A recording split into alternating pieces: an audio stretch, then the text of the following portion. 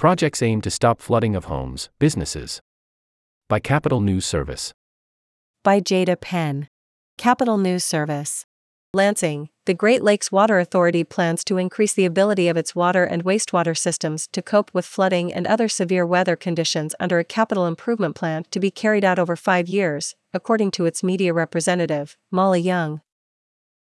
The investment will consist of 182 projects from 2023 to 2027 in the region at a cost of approximately $1.73 billion, according to the water utility. The authority supplies water for almost 40% of Michigan's population and treats wastewater for nearly 30%.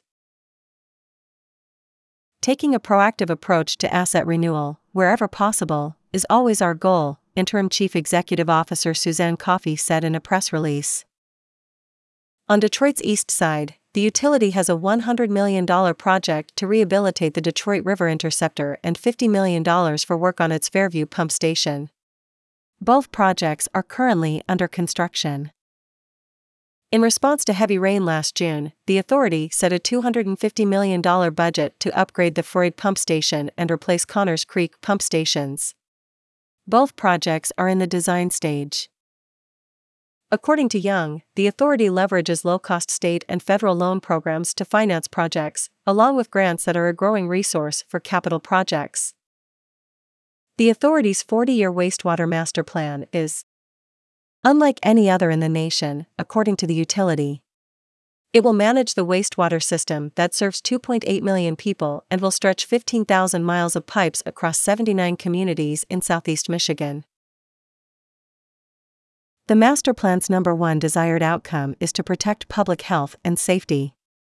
Establishing control strategies to reduce the risk of flooding is a critical component, Young said. Climate scientists warn that flooding and other extreme weather incidents will increase due to climate change. Over the past few years, there has been extreme flooding across Detroit and its suburbs, and one of the driving factors is the change and intensification of storms, according to the president of the Michigan Environmental Council, Conan Smith. There's just a lot of water and not a sewer system to handle it, Smith said. That is compounded by the fact that the Metro Detroit area has experienced extensive urban sprawl, and a lot of the natural systems that would help mitigate that excess water have been covered up with development, he said. The Water Authority has a partnership with the Detroit Water and Sewage Department on the wastewater master plan. The department is also making efforts to contribute to improving the city's water system.